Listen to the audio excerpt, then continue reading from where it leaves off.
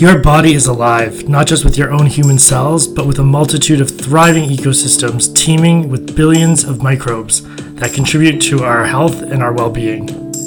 Welcome to the Gut Academy.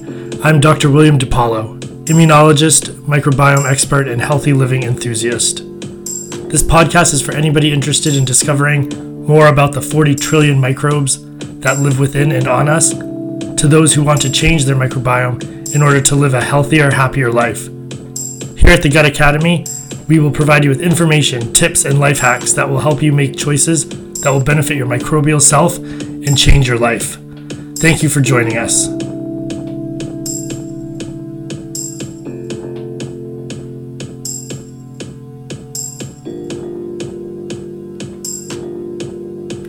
Welcome back to another episode of the Gut Academy. I'm your host, Dr. William DePaolo. Today we're going to start a series of podcasts that are focused on individual microbes that are present in your gut microbiome. We're going to spotlight them, discuss them in a little bit of detail, and put together a whole series about maybe 10 of these. The first bacteria that I'd like to talk about is Akkermansia mucinophila. This was identified in 2004, so it's fairly recent. And it's a bacteria that inhabits the mucus layer of the large intestine. Like its name suggests, mucinophila literally means to love mucus. So this guy really likes to be right in the thick of that mucus layer. Akkermansia mucinophila uses mucins that are present and are the building blocks of mucus as a food and energy source. We also know that Akkermansia mucinophila is more abundant in healthy individuals, and it's actually considered a marker of a healthy, happy gut. Akkermansia is also part of a group of bacteria called keystone microbes that are present in our gut that help feed other microbes and are very important to maintaining the diversity and the commensal milieu in our gut. So what's so special about Akkermansia? Well, to understand that, we have to first look at the intestinal lining. Our intestinal barrier consists of epithelial cells arranged in a single layer. Above those epithelial cells is a mucus layer, and that mucus layer and those epithelial cells together create a physical barrier between bacteria, toxins, and food in our intestine and our bloodstreams and our organs and our tissues. They also function as a way to filter beneficial substances through the epithelial layer into bloodstream that we can use. The reason we want to keep the bacteria and the food and the toxins on the inside of our intestine is because we don't want them to get access to our organs and our blood, because this could potentially cause sickness, it could cause inflammation, and it could turn into a long-term disease or chronic disease. So the mucus layer and these epithelial cells are really important defensive barrier that we have, and it's really important to keep that barrier as tight as possible. Akkermansia does this and helps contribute to our lining and our barrier by digesting that mucus layer. As it eats the mucus, it causes the cells that produce mucus to make more mucus. So actually Akkermansia is responsible for thickening of the mucus layer and allows better turnover of mucus that creates that barrier. Akkermansia is also being considered a next generation probiotic. Now, just as a reminder, a probiotic is any microorganism that when administered in a sufficient dose gives some sort of health benefit. And you're probably familiar with microbes like lactobacillus and bifidobacterium on your health food labels and your probiotic labels. You'll see these in foods such as kefir or kombucha. Akkermansia is being considered as a next generation probiotic because it can boost immunity and reduce inflammation. And in part, it does this through its actions at the mucus layer. By keeping that barrier nice and tight and not allowing any permeability, you create an environment that's going to have less translocation of toxins and bacteria.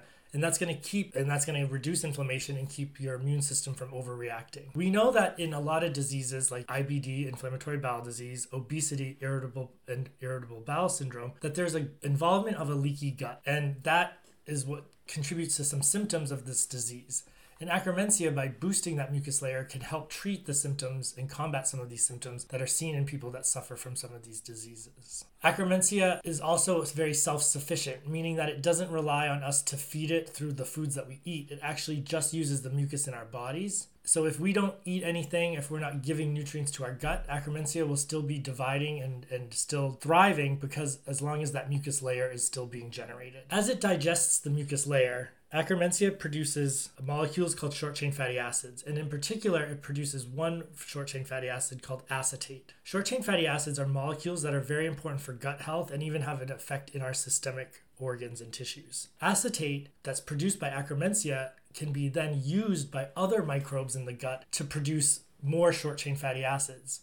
So for instance, Faecalibacterium prausnitzii, which we have a podcast on, so check that out, uses acetate to produce butyrate. And butyrate is a really important short-chain fatty acid that has an effect at the blood-brain barrier, as well as can affect the intestinal barrier and is an immune suppressive agent and interacts with the immune system in the gut. It's a very important molecule, and so Akkermansia contributes to the levels of butyrate through this idea of cross-feeding, where it produces acetate through the digestion of mucus, and another microbe uses that acetate to produce something that's healthy for our bodies. And that whole thing is called cross-feeding, and it's a very important part of the ecology of the microbiome and the ecology of the gut. We know that Akkermansia mucinophila has been shown to be less abundant in individuals with obesity, diabetes, hypertension, IBD, inflammatory bowel disease. And we know that if you're lean and healthy, you have lots more Akkermansia compared with diabetes, obesity, or hypertension, as well as inflammatory bowel disease or irritable bowel syndrome. This doesn't necessarily mean that low levels of Akkermansia cause these diseases. It could be very much a consequence of the inflammation that's going on with people who have obesity, diabetes, hypertension, or inflammatory bowel disease. In the field of the microbiome, we have no idea if these bacteria or these changes in the bacteria are actually a cause or a consequence of the disease. So all we can say is that there's an association of lower levels of Akkermansia in people that suffer from these disorders. We do know that when you supplement patients with some of these disorders or these diseases with Akkermansia, it's well tolerated and can help reduce biomarkers that are associated with liver dysfunction, inflammation, and even reduce cholesterol. And so these are some of the reasons why this bug is being considered as a next generation probiotic. So what do you do if you want to increase your levels of Akkermansia mucinophila? You can't go to the supplement store and buy a probiotic with Akkermansia because it's still being researched. So the safety and efficacy of those drugs that have Akkermansia are not yet known. So you just can't go out and find a pill with Akkermansia in it. We don't know how well tolerated it will be in humans yet. So what we can do is we can look towards our diets in order to modulate levels of Akkermansia. And so there are two major types of food that can help increase Akkermansia. The first are foods that are high in polyphenols.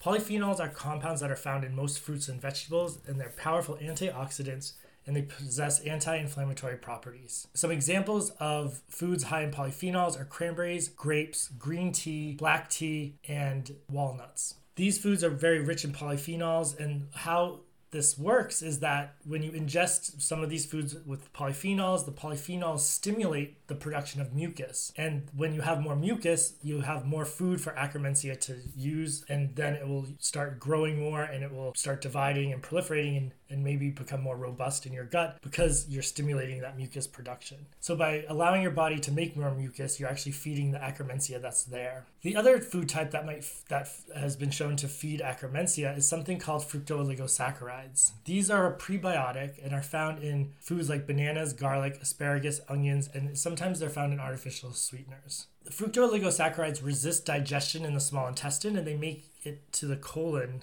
intact where they can be used by the commensal microbes like Akkermansia as an energy source. The only issue with fructooligosaccharides is that they can be problematic for people that suffer irritable bowel syndrome due to their poor digestibility. This can lead to symptoms like gas or flatulence and abdominal discomfort. Before you start increasing these levels of foods in your diet and you have a gut disorder or any sort of gut dysfunction, you want to talk to your doctor about adding those foods, especially that are high in fructooligosaccharides. That basically sums up the tale of Akkermansia mucinophila. Hopefully you learned something new. You have a new appreciation for mucus in your gut. Until next time, I'm William DePaolo. Thank you. This is the Gut Academy.